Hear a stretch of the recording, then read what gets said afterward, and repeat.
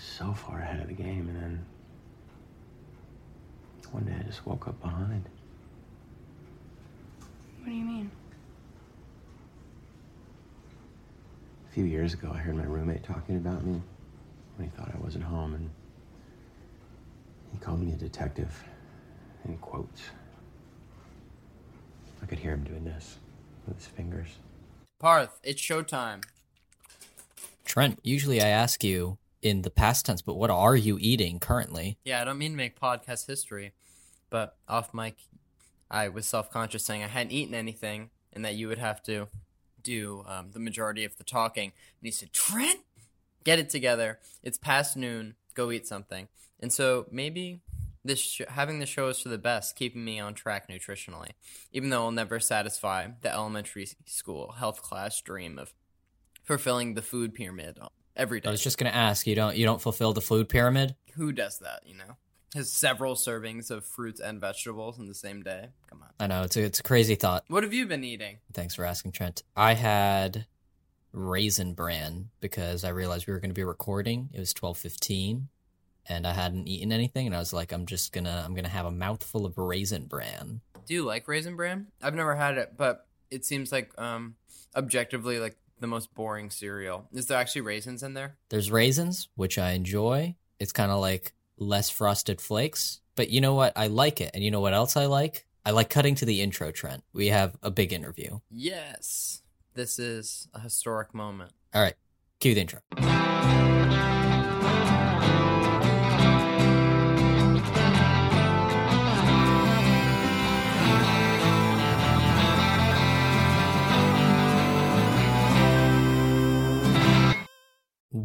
Welcome back to Cross Services, where we talk about the movies. Each week we talk about a film and hopefully have a crew member of that film to talk with us about their experience working on the picture. This week we have the writer and director of the film, The Kid Detective, Evan Morgan. Is this true, Trent? This is all true. We have a podcast. Evan Morgan was the first writer he's the first director we had on the show. We've had a screenwriter before, but didn't it feel so cool? I felt empowered. I had so many questions to ask him because, like, every inch of that movie he played a major role in. He also told us about him making his Hitchcock appearance, and that's a really good story later in the interview.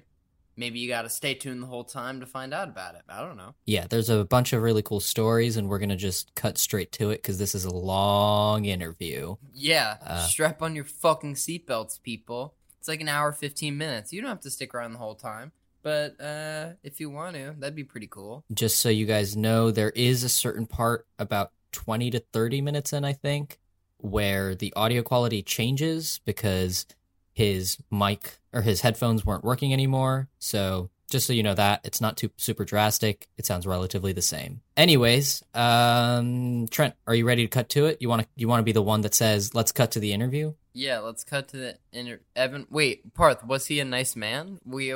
Come on, this is our thing. Was he nice? Yes, he was very nice. Yeah, incredibly nice. All right, let's go to the interview with Evan Morgan.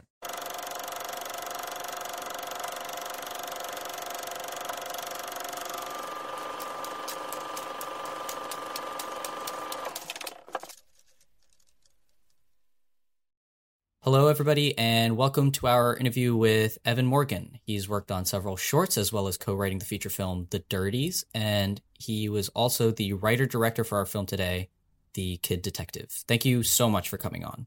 Oh, it's my pleasure, guys. You're our first director ever. Oh, wonderful. We're very happy to have you. Yeah, so I watched another interview that you did, and I found out that you went to York University for film, I believe, and we were wondering how that experience went and what important things did you learn from going to an art school? Well, okay. I mean, there are obviously kind of two schools of thought when it comes to film school and how, important it is for aspiring filmmakers. It technically that discussion and debate kind of revolves around the technical education. And I agree with people like, Tarantino who are saying that you can gain that education via experience. You can figure that part of it out on your own, and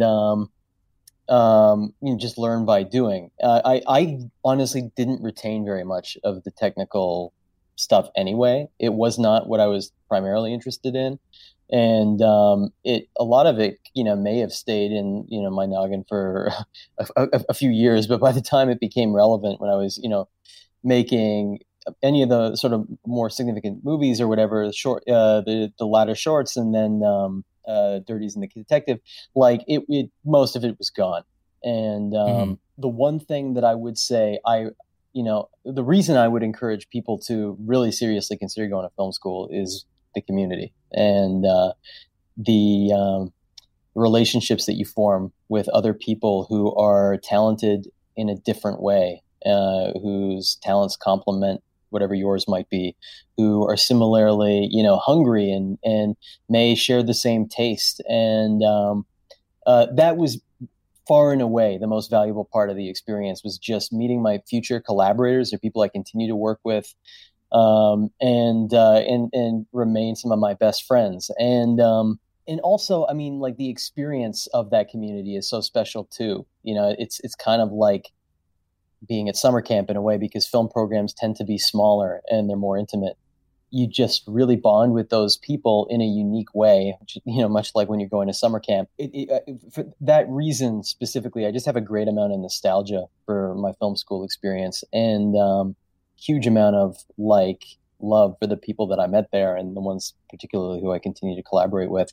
I think, as far as the actual education, it's always going to be related to the professors or the instructors, right? And their personality, whether they see something in you specifically. I think that's important. That was very meaningful, for me, with particular people who I was, for particular teachers from when I was in university. And so some of them, I think really provide a unique education in that respect. But I don't think it's, it's not like, whatever the kind of the course outlines are, I don't think I honestly got a lot of that stuff. I don't think I retained a lot of it. Same way that I don't remember anything I learned in high school, in terms of like math or science, biology, whatever, it's all gone. And I kind of felt like that was the case for a lot of what was actually taught to me. I think maybe what resonated with me more specifically was stuff related to screenwriting, because that was always my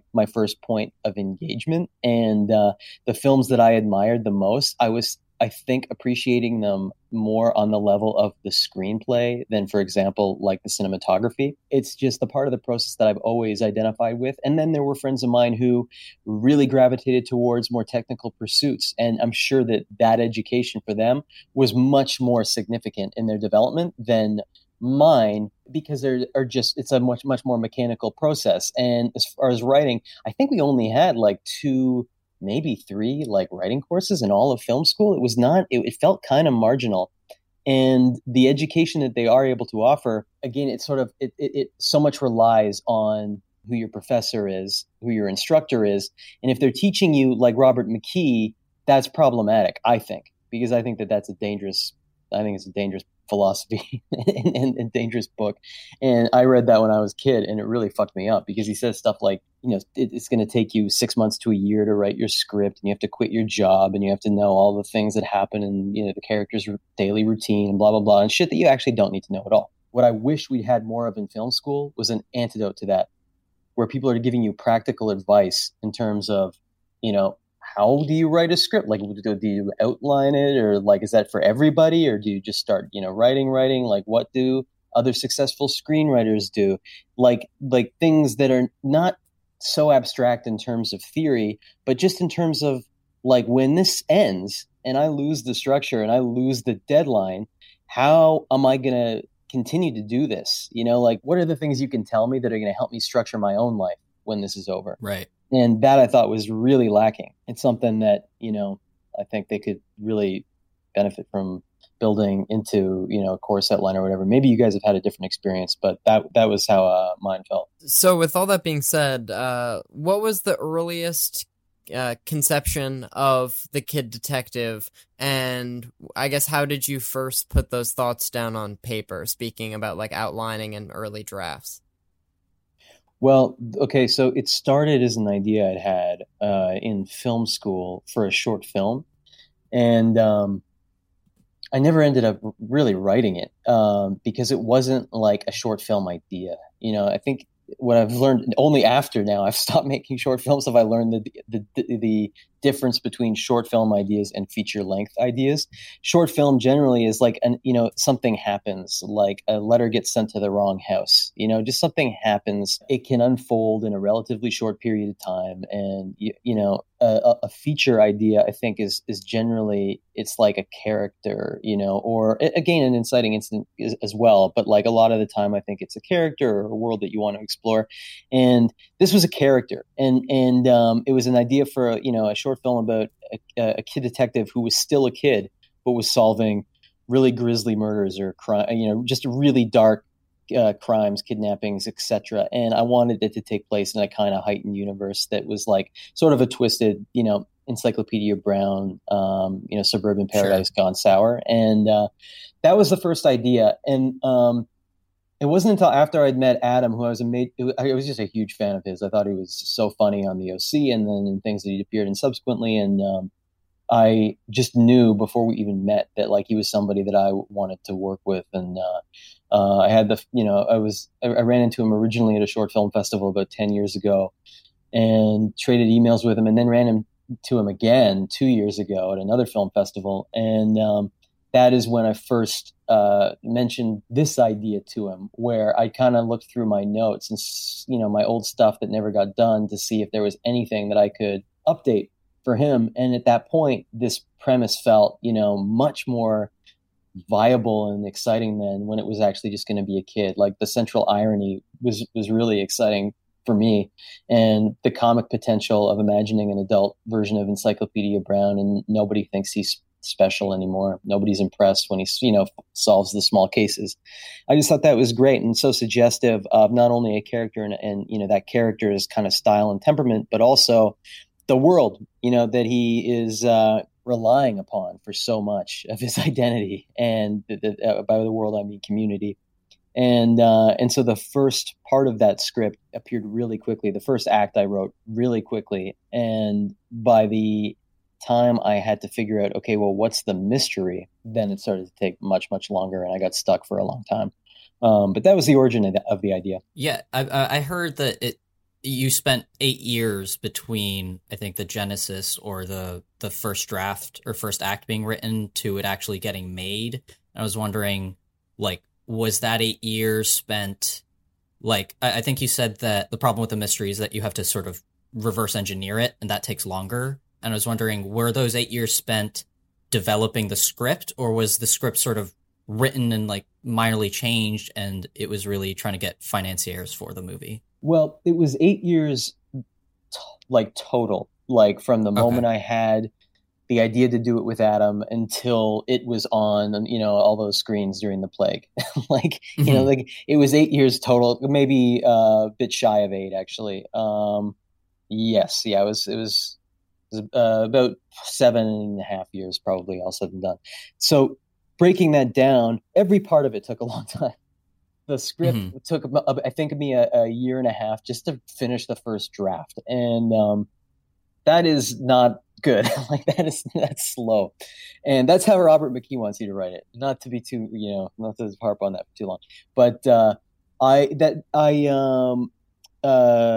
like I said, like the premise was very suggestive to me of a character world, and also tone, because it had the potential to be funny, but also very lonely and dramatic and sad. And so that stuff, kind of unfolded very quickly. And then when it got to the mystery, I was like, well, shoot, he could really be solving anything. Like, maybe it's a murder, maybe it's a kidnapping, maybe it's who knows what. Like, I was sort of overwhelmed with the possibilities. And my first instinct was, well, why don't we try and take this character to Los Angeles, and then it'll be a fish out of water story, and he can be looking for a missing or, a movie star or someone who was found dead.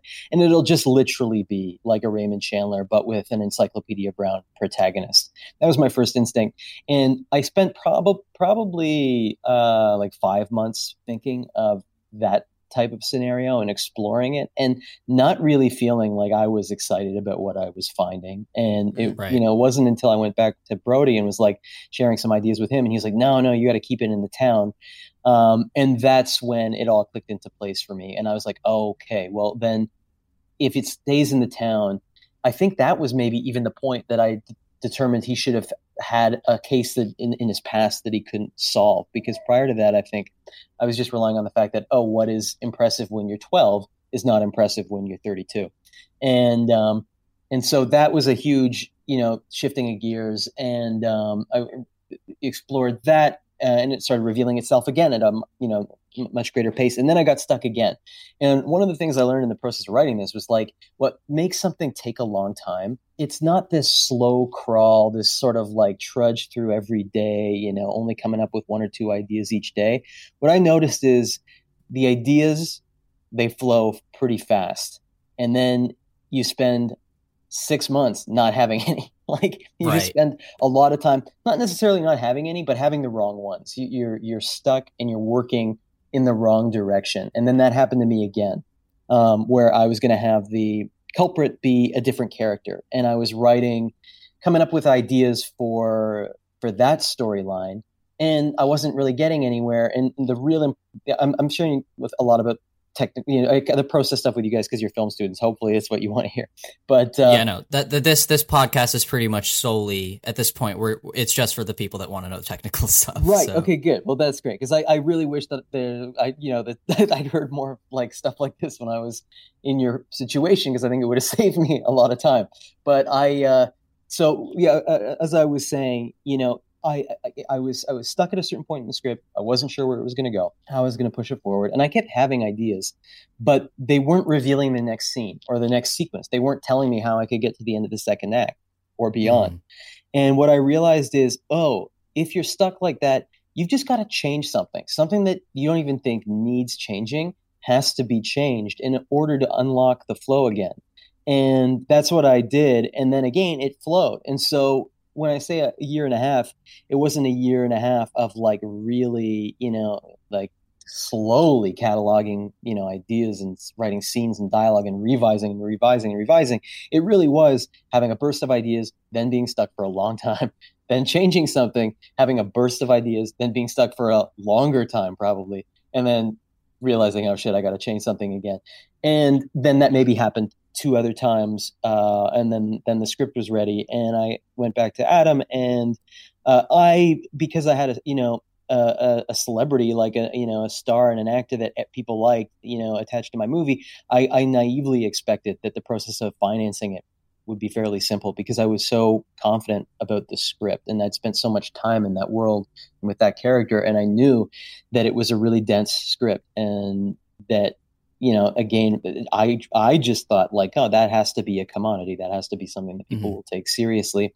And I was dismayed to discover that it really isn't, and that it doesn't matter how people respond to it creatively. They'll get excited. They'll tell you, and genuinely they'll tell you how much they love something and point to different things that particularly resonated. What it really came down to was viability of the cast. And because this is such a film led by Adam alone, it's not the type of movie where he can talk to his friends and suddenly you have like 4 actors leading your film who are all names.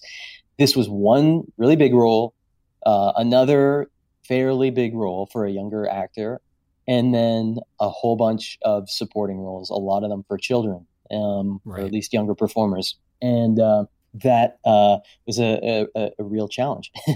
And the movie that I wrote was larger than what we could have financed with just Adam alone.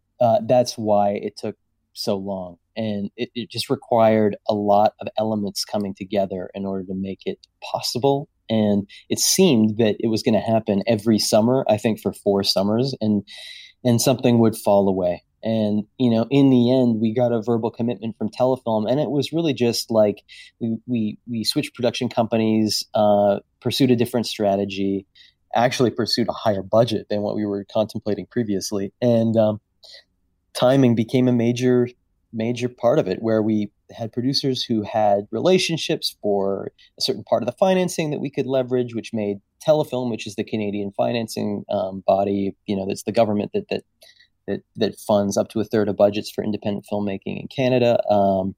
That became viable.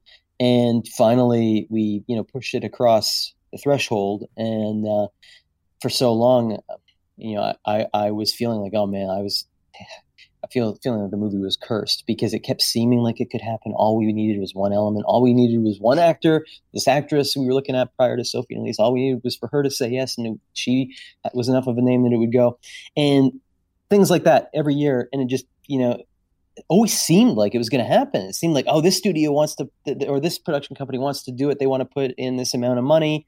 Or these people want to come on executive producers. This famous director wants to come on as an executive. It's like so many times I celebrated getting, the what we thought were the key moments in getting this financed. Right. And then it just didn't happen. You're Sisyphus putting that rock up. Totally. And then at a certain point, like each time it would hit me more and more because I was, losing a lot of time. And this project was relying on me specifically for so much. And it wasn't like, oh, okay, wrote the script, I'm going to direct it, hand it off to the producers, let them do what they do.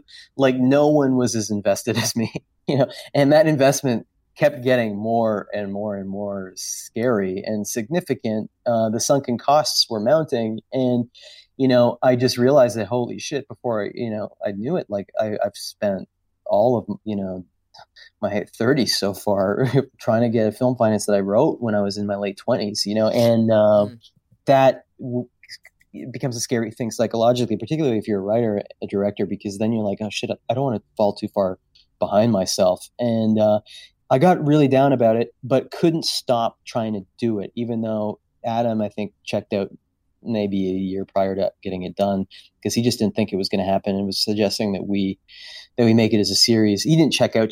He just was not optimistic. He kind of lost a lot of his hope for it. And also he knew that he was getting older and he was like, I don't want to play this character when I'm 40. Like he just told me flat out, like, I just don't want to do it. Like it's because I guess the character was, still kind of like, he's not really a man child, but he's obviously, he's it's a case of arrested development in many ways. If I'd had another project that was close to ready, it's possible I would have shifted gears, but The Kid Detective was the center of my universe creatively for so long that I just couldn't give up on it. And we thought we were looking good to shoot it that summer. Adam wasn't convinced, but enough things were happening that I was very optimistic about it.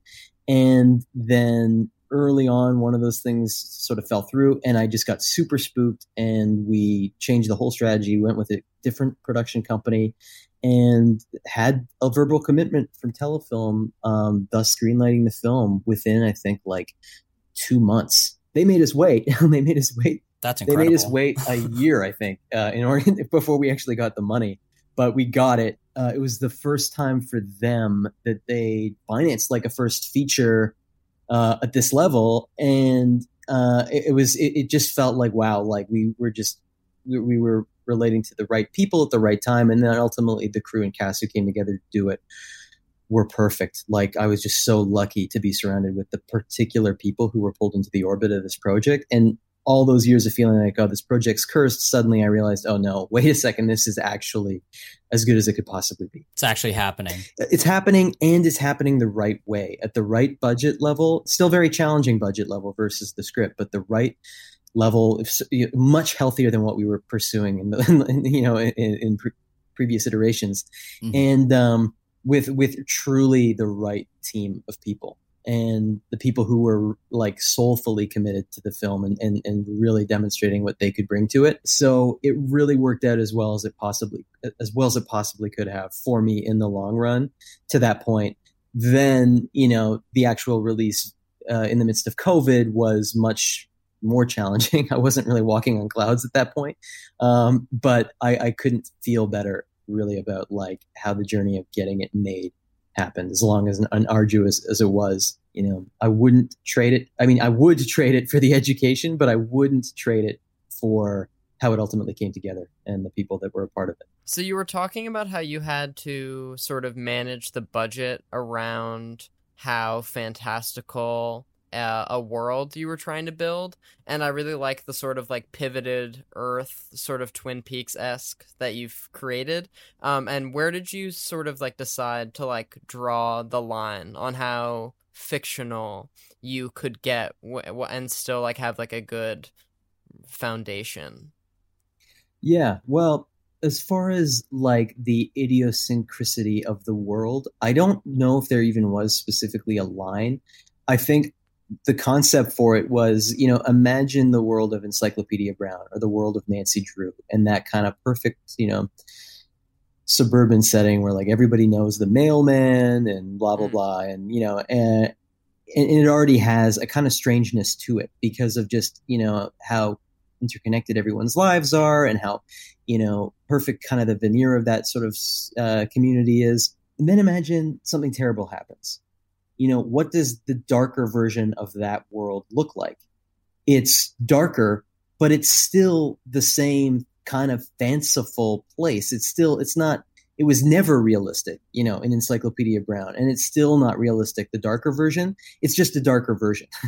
and so the things that could feel equally viable in, the world of Encyclopedia Brown, Nancy Drew, blah, blah. Like I think the Hardy Boys, maybe Nancy Drew as well. Like maybe they saw more serious stuff sometimes, but for sure with Encyclopedia Brown, shoot, I forgot. I lost the train of thought for a moment. In terms of where the line is for that stuff. About like how the budget and or at least how you're grateful that you had sort of like chopped down your ideas because it kept you on a more manageable budget. Like you had a number and you had to like stick to it, I guess. Yeah, well, I did not write with budget in mind, and again relates to naivete and thinking that we got Adam Brody, like it's and feeling confident about the script. I think we should maybe be able to do it for like $5 million. A lot of things seem to come together in terms of just like people really wanting, in my mind, like wanting to see Adam in a role like this, and things that I thought would make the financing easier that ultimately didn't. As far as like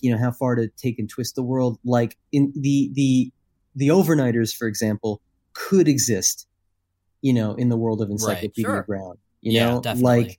Like the things, the kids on the stoop could exist in the world of Encyclopedia Brown. They just probably won't be drug users, and so all we're really doing is imagining the darker version of that really familiar setting that people have encountered in all sorts of children's literature and films, whether it's Encyclopedia Brown, etc., or like Little Rascals, Dennis the Menace, that stuff. As far as the budget, I was not writing for it, and we actually did have to cut by far the most elaborate sequence of the movie, like maybe 2 weeks before we started shooting, because I realized that I was not going to get the time I needed, the number of days I needed on set to be able to get the performance that I was searching for. And when you're doing a film that is tonally specific, that is, the thing that I felt was most necessary to prioritize, because it's not like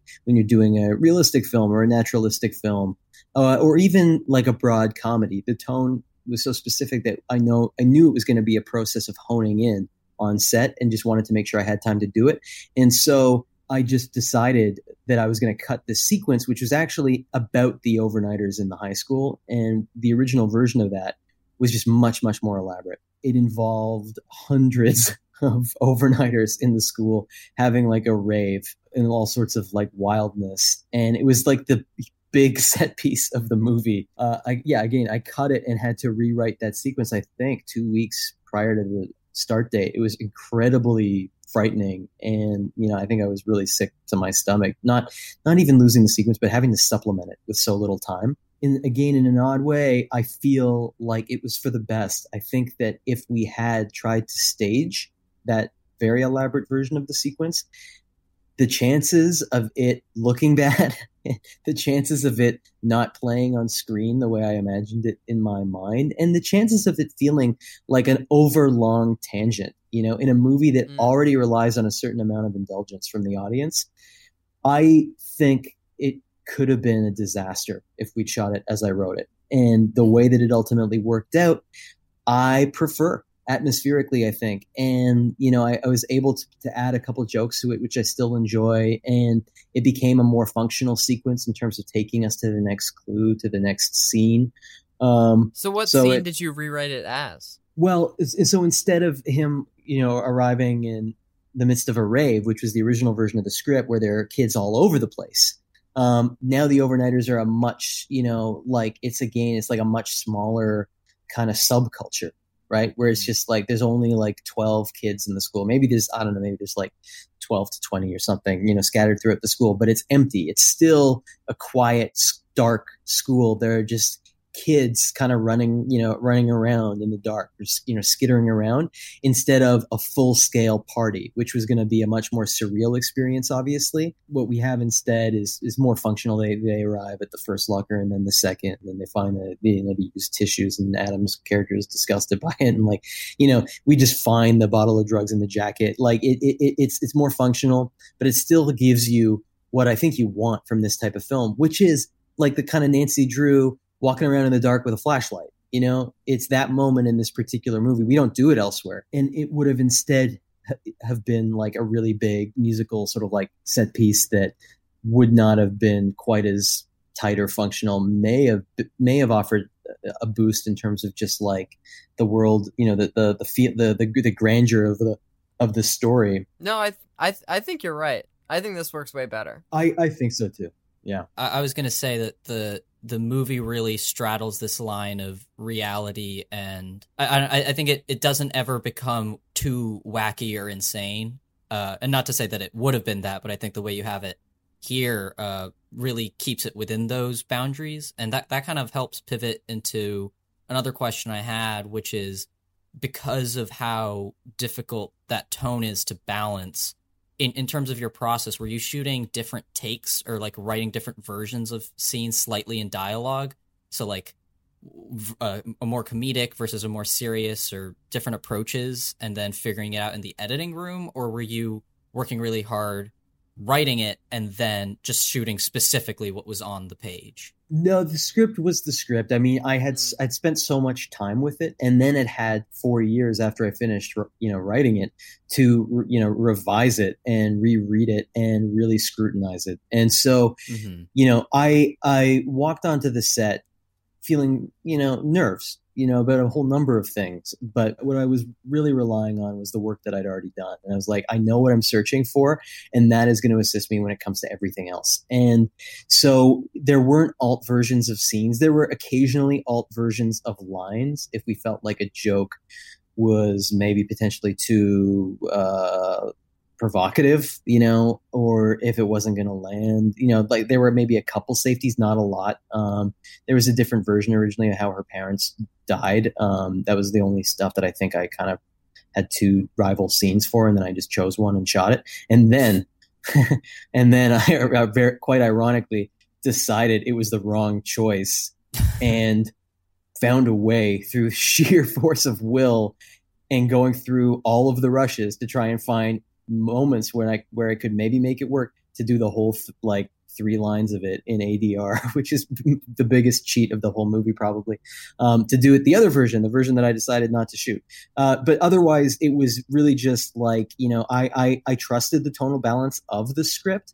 The strategy from the beginning was like, this is an elevated place, but we're grounding it with performance, and it's joke. It's driven by humor and irony a lot of the time, but we're going to play it real because where we're headed is extremely real, and it will feel like the film is at odds with itself if we don't treat this character as a real person, and the strategy with respect to the script, we've done the same thing with The Dirties, where it was a movie that is predominantly comic, driven a lot of the time by comedy, and ends with incredible, a horrifying incident, a horrifyingly tragic, disturbing incident. And the way you do it is you just remind people what the stakes are. You just remind people on page 10, oh, real shit can happen here. This girl just got kidnapped, and then you remind people 10 pages later about the girl that got kidnapped, or then there's another boy who's been murdered, and a few pages after that, you're meeting that kid's family, his parents, and that's not funny at a certain point, and you just want to remind people that even though this is, a heightened reality, real things are still possible. Like there's still a sense of consequence. The stakes are still real. And so that was what I relied on, going into it, rather than trying to hedge my bets with respect to any of the dialogue that was scripted. And as far as performance in the edit, it really just was finding that place where it is not so over the top that you're sacrificing the authenticity of the character or the environment, but it's not also so quiet and like so subdued that the film loses all of its energy. And that was a really difficult balance. Finding that line in the edit was one of the bigger challenges, where it's like, oh, okay, where, how far can we push it in one direction, that favoring energy, without sacrificing the authenticity? And look, it is like, when you compare it with much more sort of like broad styled comedy, it's not a super high energy movie, but you're also dealing with a super low energy character. He's got no reason to be, move around fast. Yeah, exactly. And Adam at a certain point was worried about it because he's so used to the opposite. He's so used to being brought onto a film where his particular function is to really, inject energy, inject it totally. It, with respect to, Adam and his reservations, it's like he was worried that, that he was being toned down too much and that it was going to lose its dynamism and that he wasn't able to like paint with all the colors the way that he typically would. And thank God that he'd said something, because this was maybe after the first week of shooting, he mentioned something, and we came up with this system where I would always give him like the first takes on each lens, just give him the first one or two takes on each lens. And it ended up being such a saving grace, because when I stitched together the film my way, with the takes that I had circled, it was there just wasn't enough dynamism. There just wasn't enough of that energy. And sometimes it's as simple as in the diner, he says a line and he has a piece of lettuce in his mouth and he slurps it up at the end of his line. You know what I mean? Sometimes it's as simple as that, that gives you just what you need, in terms of a slightly heightened energy, something slightly more than what's realistic and what's entirely true or honest. You know what I mean? To the actual character and to the actual moment, to get you through it. And again, it was like with the writing, it was not such a challenge because I'd known how it worked with the Dirties, and so I felt like I could pull it off again with this particular story. And it really wasn't until the editing that I was looking through takes I'd already seen and really trying to find anything that was different, anything that would just give it a little bit of a boost in an odd way. And then a lot of those got stitched into the film, and by virtue of doing that, it raised the energy level. And some people will still watch this movie and be like, oh, it was, there was just no energy. It was too low energy. But, I think like for me, I really love straight face comedy. I love when something is funny without having to wink at the audience, and when actors are funny without sacrificing the authenticity or the truth of the character. And I just find it more satisfying. And the filmmakers who I love the most are people who, have practiced that their whole careers. And it was just an interesting to kind of be in this situation where it really relied ultimately on a kind of fortuitous, I won't say conflict, but like disagreement, between me and my lead actor, in order to have our cake and eat it too, in order to kind of get the best of both. And again, now it'll inform how I approach the next one. And I probably will do the same thing, where it's like, either start more grounded and work your way up, or, start high and, then whittle start your way to down. Exactly. Yeah. And have that variety, because it is so important to have options with respect to the edit. We wrote a really literal movie and people warned me that, oh, it's going to change so much when you get into the edit. And I was like, no. I mean, like, I've been staring at this thing for years. Like, I know what I know what I want. And like, I was blown away by what we ultimately had to change and push and reconsider and rewrite, in the midst of the edit, and how many cheats exist. Not just what I was saying before about like looping in audio that was never even coming out of the characters' mouths. And we did do that a few times, but also like there are like fucking like split screens all over my movie with like respect to two shots where I liked one actor's delivery in one review. Take. Oh, does he do that?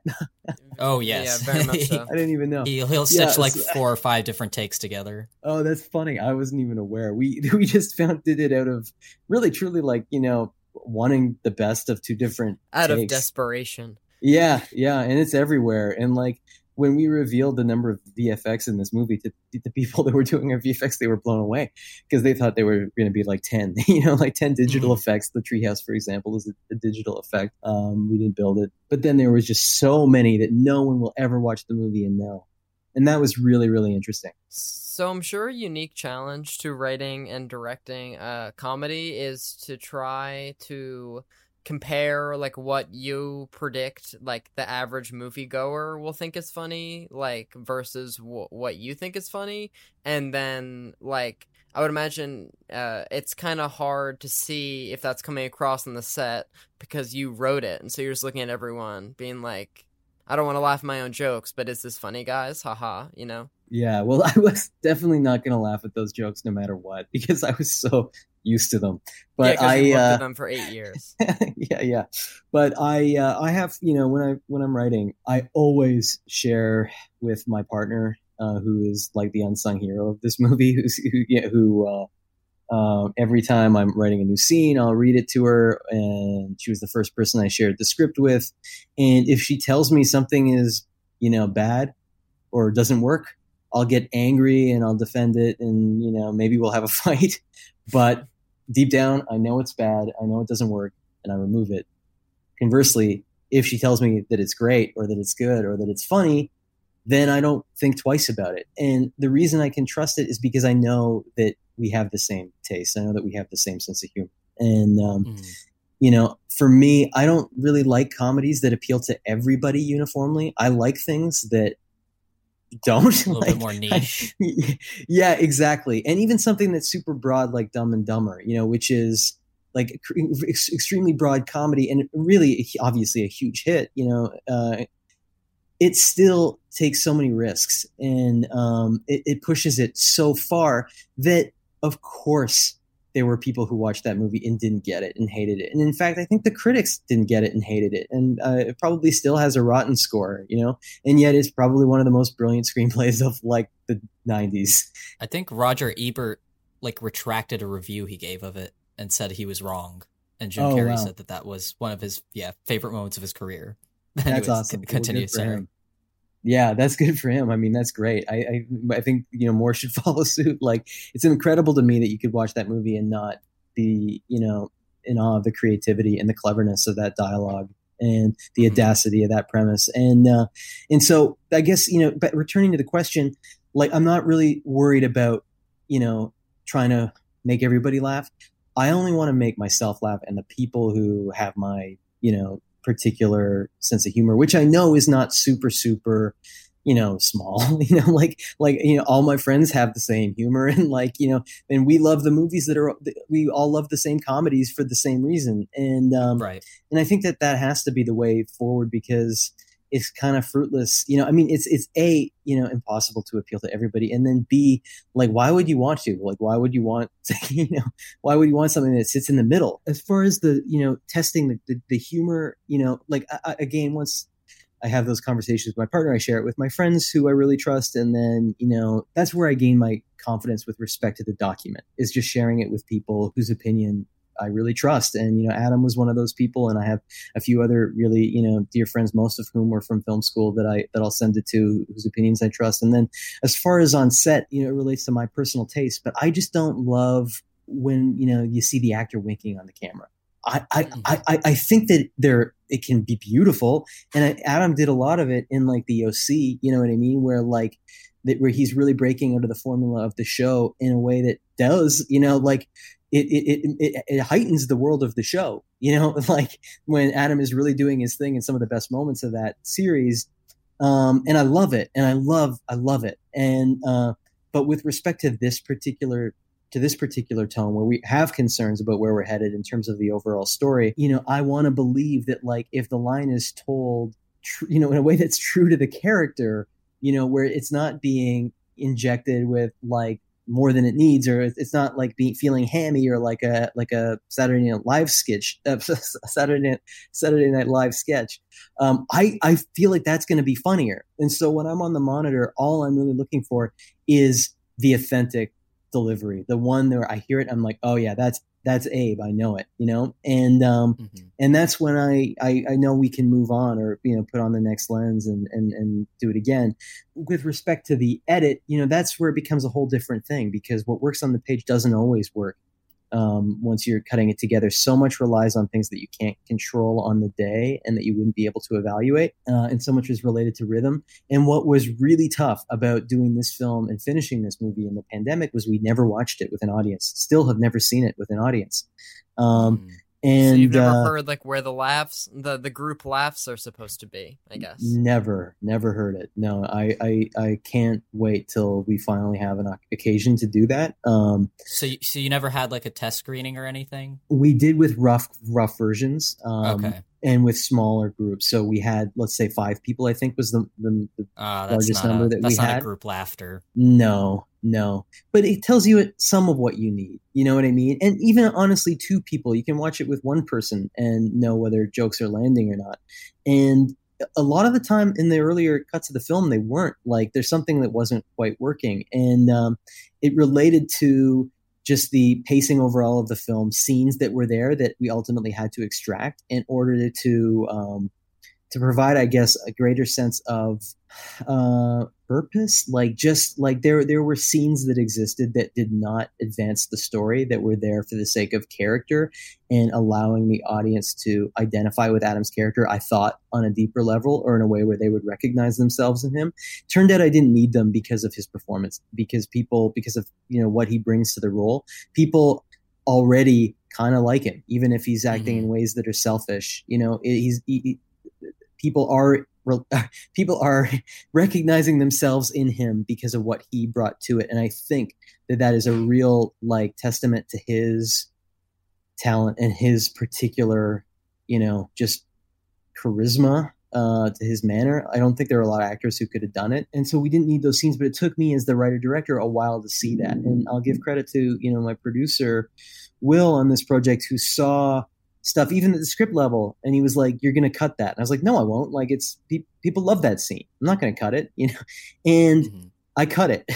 And in the script, it really worked, because there's the relationship that you have when you read a script is very similar to reading a book, where the character really is your avatar, and you really are experiencing the world through that character in a very direct way. And I had a scene where Adam's character writes an email and then rewrites it and then rewrites it. It was in 2.5 pages, and people really loved it in the script. And it was a point of endearment for the character. But on camera, it wasn't just an issue of it not being cinematic to see a character write and rewrite. It was just, people were starting to wonder, where is this movie going? And then that puts twice as much pressure on the next scene. And so those jokes don't have the punch that they would otherwise have. Compounding effect. It's true. And when you lose people early, they're gone. I realized they're not coming back. Exactly. They're not coming back. And even in the first 5 minutes, we had scenes that we added to his first encounter with the parents, which is the first dialogue-driven scene of the film. Literally the first dialogue of the film. And I didn't write it with jokes out of the gate. I wrote it as a more kind of realistic version of kind of what I'd experienced with my own parents in my 20s, when they were bringing me groceries and worrying about me. And I thought that would be enough, that other people would sort of recognize the dynamic, and that would be a point of engagement. And it wasn't. And instead I had to change again in the edit the first lines of that scene, rewrite them and disguise them with the editing to build jokes into it that weren't there, in order to clarify the tone of the movie for people immediately, so that they weren't waiting 5 minutes to determine whether or not this was a comedy. They weren't waiting to get into the flashback sequence to determine whether or not it's going to be funny, And it's true that if you're losing people early, it is so tough to get them back. Versus if they laugh at the first joke, the chances of them laughing at the second are so much higher. Yeah. And then again, it builds on that. And it was unbelievable to me, truly, as confident as I felt about the script, it was unbelievable to see the difference between the way people engage with a piece of writing and the way that they engage with it as an audience, watching something play out in front of them. On a lower budget film, where you don't have the opportunity to really get a lot of footage. Like you can't make a really super atmospheric film on a lower budget unless that is specifically the intent. You know what I mean? Right. Like, and in a world that is elevated where everything has to be controlled and you're relying on extras for everything basically that you want to cut to, you can't over rely on atmosphere. You just don't have it in your footage. Like, we went back out a year after we shot the movie, or almost a year after we shot the movie, to get extra B-roll. Because I realized, like we really do need it. We need more of a sense of the world than what we have. And I knew at the level of the script that that's what I wanted, but I was just, told early I had to make tough choices, and that was going to be impossible to build into our schedule.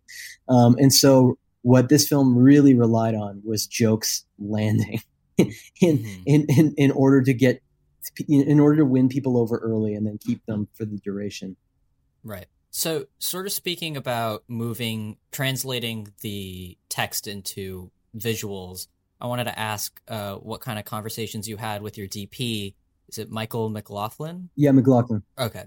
Regarding the look, because it's not overstated, but it's got a very particular visual style, and I was wondering how you guys landed on that. Okay, so this is really interesting. I'll start by saying that with respect to the way it was lit and like the color palette of the film, I didn't want it to look like the Maltese Falcon. I didn't want it to look like a super high contrast noir. This film certainly sits between, the realm of the hard-boiled detective story, Raymond Shanley, Dashiell Hammett, and that of Encyclopedia Brown, and Nancy Drew. It exists in the space in between, but I felt like it had to be a kid detective movie with a really dark destination. I didn't need to see another high contrast noir. I wanted to see a different version of it. I wanted to see, Abe Applebaum's version of the noir, Encyclopedia Brown's version of it. I wanted to keep the color, certainly, with respect to the flashback sequence. I mean, that's like a no-brainer. That had to be, as kind of bright and saturated as optimistic. Yeah, exactly. It's through the rose-colored glasses that he's looking at his past. Like, it even sounds like a creative choice. Well, I guess it is a creative choice. Oh yeah, it is, and again, it's like it was obvious, like the way that it's written. You already know what it's going to look like. With respect to the rest, there is more ambiguity, and we didn't. It was really, for me, it's like I wanted a certain degree of contrast. I was worried that if we did try and do it like a full-on noir, and there was shadow over half the frame or half someone's face, I thought that it would interfere with the comedy. And I was looking for examples of comedies that were similarly, that were comparable to this tonally, that did that, and I couldn't find any. I think like A Serious Man is an example of a movie that we looked at because, again, it's an elevated world, but it's not The Big Lebowski. I was looking at those kinds of things, and I was just like, okay, I don't want shadow over half the faces. I don't want to do it because I fear that tonally it's going to make things challenging for me, particularly if I'm going with grounded performances. I worry that we will lose the humor. Right. And so for that reason, I wanted something that was a bit brighter, that was not as bright as the flashback sequence. We had to recognize a difference between, the cleanliness, the color of that sequence versus what the world of the story looks like today. I thought it was it was on a gradient, and I was just like, we can achieve a lot of that stuff by making the world just look dingier. The storefronts are empty. We have graffiti on a window, and it just feels like it's a little bit grayer. It's a little cloudier. It's not quite the same. Like we still wanted some contrast. We wanted the frames to feel dynamic, and again, it was very much like with the tone in terms of performance. It was really just finding the right line for it. Like shot listing and stuff like that. This is a challenging movie because it's so stationary. Really, when you're looking at the script from the eye of the DP, I hadn't realized this until he was, flagging it in our earlier conversations. Like, it's characters sitting, having conversations across the table. Like, that's most of The Kid Detective, We were going to ask you about whether you had a storyboarding process or a shot listing process. Yeah. We didn't storyboard, but we shot listed, and we had a lot of time to talk about it. And I discovered that a lot of stuff was, it was really just my DP pulling it out of me because I obviously had been living in this world for such a long period of time. And he just wanted to see what I saw, when I was reading the script, just pulling it out of me and finding the language for it and turning it to something functional and practical. And the first thing that he flagged that became a real, it was something that we were wary of. It was just, yes, this is a very stationary film. Like most of it is, Adam's character talking across the tabletop. The first scene with his parents, living room, talking across a coffee table. Then we have the flashback stuff where he's in his treehouse, he's in his office. At least that moves more quickly. And then we're on the other side of that, and it's him sitting across the desk talking to people in his office. Then he's talking to Sophie Nelise's character in his office, and then they're going around town and interviewing people, talking across coffee tables, and interrogation tables. And then the whole climax of the movie is a conversation happening across a table, right? And so, at that point, like, oh, this isn't going to be like Boogie Nights where like the camera is like flying around the room. It wouldn't make any sense. It wouldn't make any sense at all. And the only option is either you try and rewrite some of these scenes or reblock it in a way that will, allow for more variety, which is what we explored. And, we had blocked scenes in the office where he wasn't sitting, right? And where he's moving around a bit more, just to try and create something that just felt different from the previous version of that scene. And it was fucking with the comedy. It was completely killing the comedy. And so my DP was like, look, you've been working on this for 6 years. Let's not take any chances. Let's concentrate on the, on the rhythm of the dialogue, and let's make sure that you're getting that, and just see what happens. And I think like he really did a beautiful job. I love the film, the way the world looks. It was something I couldn't describe. I kept trying to find a movie that I could point to and be like, that's what I want it to look like. That's what I want it to look like. And I couldn't find it. I just couldn't. In terms of like where we were sitting on that line between how flat it is versus how flat versus how contrast, or and then with respect to the color and brightness of it, that it is what we did, and so it might not. Again, it's something that some people might be like, oh, why didn't they light it like a noir? You know what I mean? And it's like this was what we wanted. This is what I always wanted to do. The next movie I make, probably there'll be less sitting.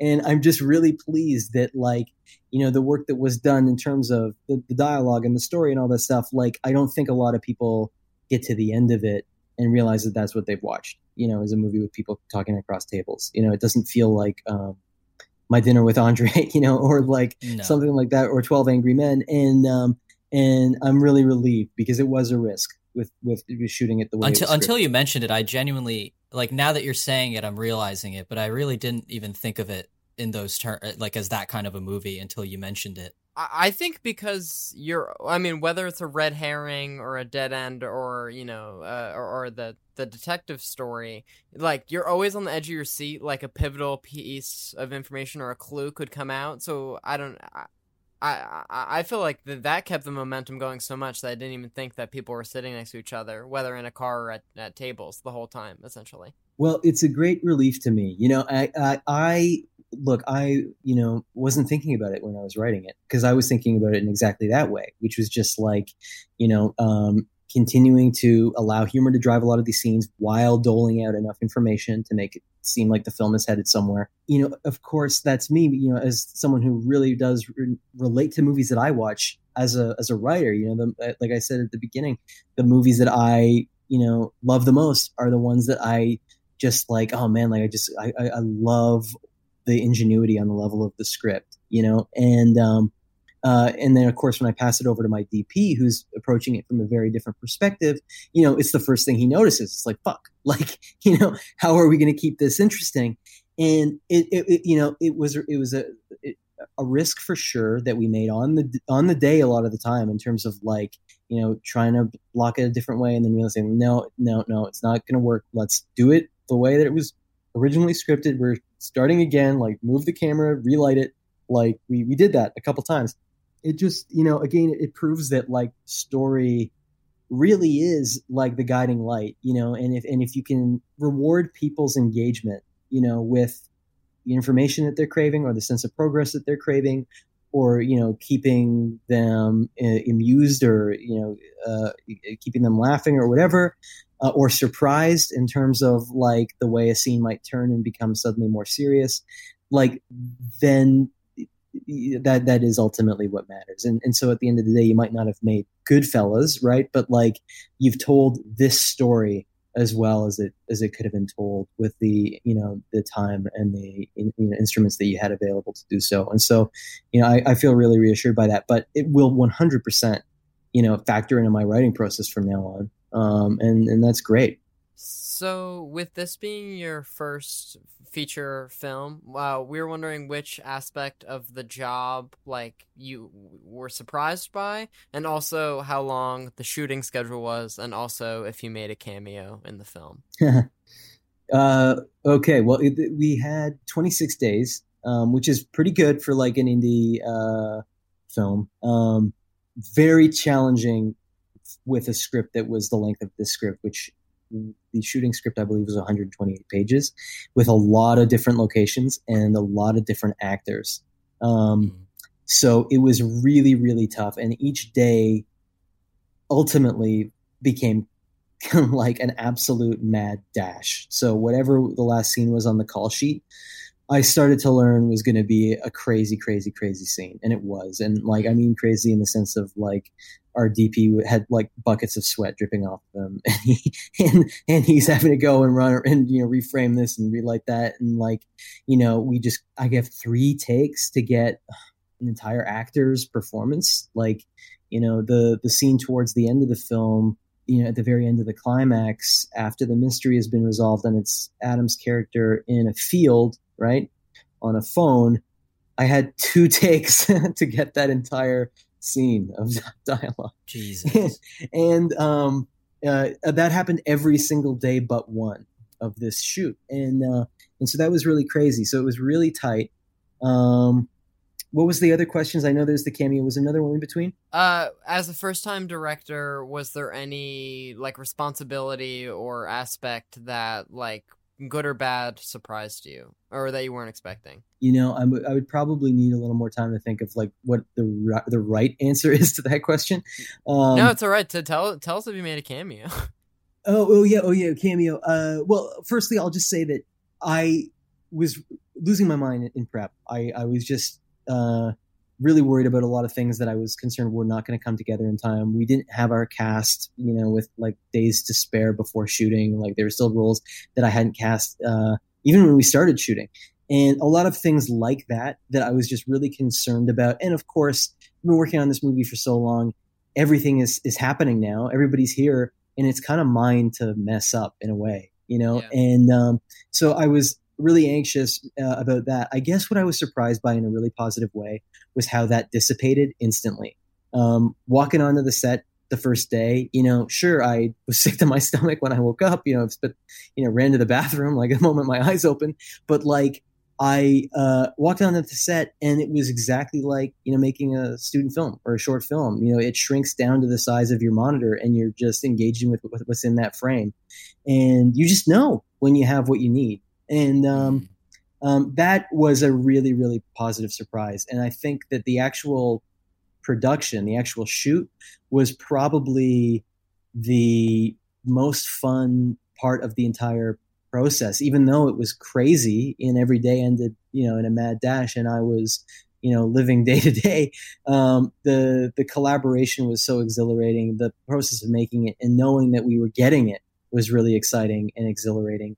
And it was a positive experience, whereas prep for me was not so positive. And there were lots of weeks and even months in the edit that were not so positive. And obviously the process to get it financed was not so positive, until it was. But so that's what I would say the biggest surprise for me was. And then, yeah, I did make a cameo, but it's very short. So the old movie that he's watching as an adult, when he predicts that it was the maid who was the killer, the black and white film was something that we shot ourselves. And oh, really? Yeah, that's so convincing. You had us fooled. That's amazing.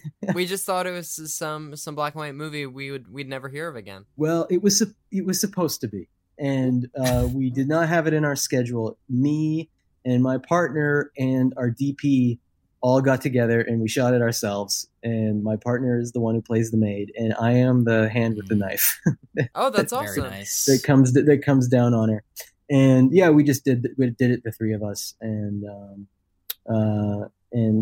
degraded it and made it look older, and found a stock film that matched with it. So it starts with a real movie that we bought that was that was cheap enough for us to license, and then it cuts to the fake movie, which is I think just three shots, and they're pretty tight, and thankfully it worked. But that was my closest thing to a cameo. It was just my hand as I stabbed my partner to death. So the last specifically Kid Detective related question we have is just about Jay McCarroll and his score for the movie, which I really liked, and it was really distinctive. And I was wondering what your working relationship with him was when he was scoring the movie. It was just another amazing collaboration for me, and I had a lot of them. I mean, all of my heads of departments were just the best, and Jay, I've known forever. We were roommates years ago, and he's just been a good friend of mine for a long time. And when I finally got this film made, he was like wanting to chat about it, and because I've always known that Jay was like an extraordinary musical talent, and he can just play anything at the drop of a hat, and he has a great band, and he did a score for a short film actually that I made a few years before, and which was great. But going into this, I was like, I don't have experience on a movie of this level. So my first instinct was to surround myself with people who had lots of experience with a movie on that level. And I'm so glad that I ultimately totally flipped and went with people who were looking for, an equivalent kind of like step up. And look, like a lot of our heads of departments have done feature films before. But this was a step up for everybody, at least in terms of the budget. And with Jay, it was the first one that was like this, that he scored, that was so score reliant, where the score was going to be foregrounded in such a way and was so important in terms of defining the atmosphere, and also creating a sense of propulsion with respect to the story and the content of the scenes. And man, that was just it was just amazing. Like he's so brilliant, writes so quickly, and with respect to him, it was really very similar to my experience with my DP, where he was kind of trying to pull it out of me. I didn't have the musical language to be able to explain to him exactly what I wanted. And so he had to find a way to pull it out, the same way that my DP did when we were talking about the shots and the shot listing and the look of the film. And he was really, strategic. He was just very aggressive about that. And, we would talk about the flashback sequence, for example. And I didn't want it to seem, like, again, with the broader conversation with respect to this movie was I never wanted it to feel like a spoof. So I didn't want it to feel like a detective short movie where, made by like a 12-year-old or whatever, where it's like the real brassy, heavy, like saxophone, like, or I don't know, like just, she walked in and she had legs up to her chin and shit like that, where you like, sure. you know what I'm talking about, right? Where like it has a very detective-y, spoofy, slow, jazzy kind of sound. I was like, it can't be that, because that turns it into a skit, but it also can't be disconnected from the detective genre. Otherwise it's just it can't be that, and it can't not be that. Exactly. So much like every other part of this process, it's what is the balance? Where is that line between those two worlds where it has enough of a relationship with that kind of detective aura, that detective, that classic detective atmosphere, but not so much that it feels like a spoof film or a parody. And that it's that it works in tandem with the visuals, which again are on their own, riding their own line. So much like with performance, with the the look of the film and everything, it was really just finding that like perfect balance with respect to the music. And goddamn, he did. It just took a few tries. Like he sent me some stuff and I was like, no, it's too detective-y. And then he sends me something else and I'm like, it's not detective-y enough. And so for him, he can either pull it all his hair and be like, holy shit, why did I ask to do this? or he can do what he did, which is like really, really hone in. And he composed so much more music for this movie than I think most composers do. I think most composers, they give you like 3 shots at something. Me and Jay, like, oh man, there's a mountain of stuff, wonderful stuff, beautiful stuff that he did. And as a result, like I felt like his work completes the illusion in terms of this movie, and really putting it on the shelf with those detective films that we always aspired to. It completes, like on a smaller budget, it makes it viable. It like really helped it all feel complete with respect to what he offered in terms of the score. And one other thing, with respect to the mountains of music, stuff like that, there was one theme that he did. It was the toughest theme in the whole film, and we didn't know that it would be. We really didn't think that it would be. And it was the second last scene of the movie. And for those who are listening who haven't watched, I'll resist too many details, but like, it's a really delicate moment between 2 characters. It can't, again, we found ourselves needing a different kind of balance where it can't feel too sad, but it also can't feel too bright and optimistic. It's a very tricky balance. And he wrote this incredibly beautiful melody with days to spare. We had to lock the film in days. We had to deliver the movie in days. We were up against the film festival deadline, had to be done. And so he completes this melody maybe 3 or 4 days out. We're watching the whole film for the first time with everything done. And I get to that scene and I'm like, shit, it's not right. It's too happy. There's too much warmth. And it was one of the most beautiful pieces he'd done, but there was too much warmth. And it was changing the emotion of the scene. It was changing the entire meaning of the scene. And it was one of the few scenes where that was a liability. And so I was like, Jesus, like, we got to redo it. And he went home that night and recomposed the whole thing. We put it into the movie the next day, and it was perfect. And it was just like, holy shit, like, thank God I listened to the gnawing voice in my head, because I wasn't totally sure. And he'd already worked so hard on it and was so proud of this piece that I was like, I don't know. Is it just me? Am I just reading too much into it? Like, should I say something? Is it reasonable to ask him to go back to scratch on this? It's hard to ask someone to do something for like the 7th time. Well, yeah. And literally it was the 7th piece that he'd composed. And like, it was something like that. And if I hadn't listened to that voice, the ending of the movie would not have worked. It's as simple as that. And it's crazy how high the stakes are. And it's just incredible when you have people who are talented enough and care enough to be able to pivot like that and really dig in and make the best possible movie that they can make. And I just felt truly honored to be surrounded by those people with respect to this movie. And it is just so important.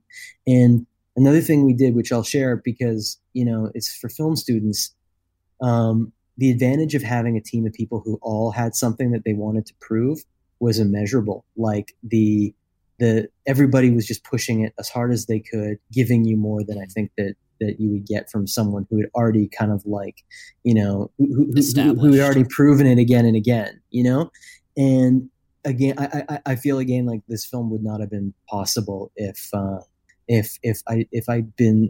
I'd followed my original instinct, right, which was to just surround myself with the people who had the most experience possible, who had already, who'd done it a million times already. We would not have done it on this budget. You needed the starving artists. Yeah, no, for real. So our Big Kahuna last final question is, what was the last great film you watched? Like, as in the one that was released most recently? No, not necessarily. The one that you viewed and enjoyed most recently. Gosh, oh man, I have such a bad memory. Okay, well, all right. I don't know. This is a movie that I really liked when I was young, and I hadn't watched it in a while. And after I finished The Kid Detective and started reading people comparing it to like a bunch of other noirs, it just got me interested in like revisiting a bunch that I hadn't looked at prior to making the film. And I looked at LA Confidential again for the first time in years, and was blown away by it. I just thought it was like such an extraordinary, such a incredibly atmospheric cinematic experience, and again, just such a satisfying noir mystery story where like impossible to imagine it with a different cast. And I was so pleased with how well it held up and how much I enjoyed it. And I feel like that's often not the experience when I put on movies that I really enjoyed when I was a kid. Often I feel like they, in some ways, just they don't work as well, or they feel a little cornier to me a lot of the time. And this one I was just like, just so impressed with like it as a piece of film. Like I just thought that it was such a, being transported to that particular place and time with that particular sensibility was just wonderful. Loved it. Well, I think that's a great place to wrap up, Trent. Yes, thank you so much to Evan Morgan, writer and director of The Kid Detective. Thank you so much for being here. We appreciate your time. Oh, happy to chat, guys. Thanks for having me.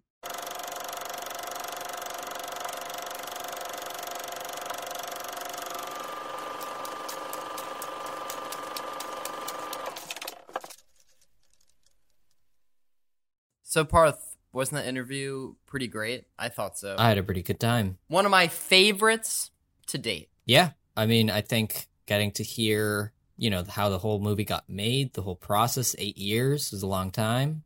I really liked all his little stories he gave us. Mm-hmm. So I guess next week you can hear us talk about the movie. I'm excited to rewatch this film to talk about it with you. Because I really liked it the first time around because, I had to watch it before I interviewed the director. So annoying. It annoyed Trent a lot, yeah. I was like, Parth, you're forcing me to watch this movie just so I can have more informed questions? Ugh. And then he sent me to my room. I did, and told him to eat so that we could record the intro for this episode. Yeah, Parth, you, don't let me leave the dinner table until I eat all my vegetables. I'm just cool like that. I just want you to fulfill the food pyramid, Trent. Bring it back around. You see what I did there? Yeah. All right. Anyone who's come this far, thanks for your time. We love you. And give us a review on Apple Podcasts. Rate us, follow us on our Instagram, follow us on our Twitter. Do the whole thing.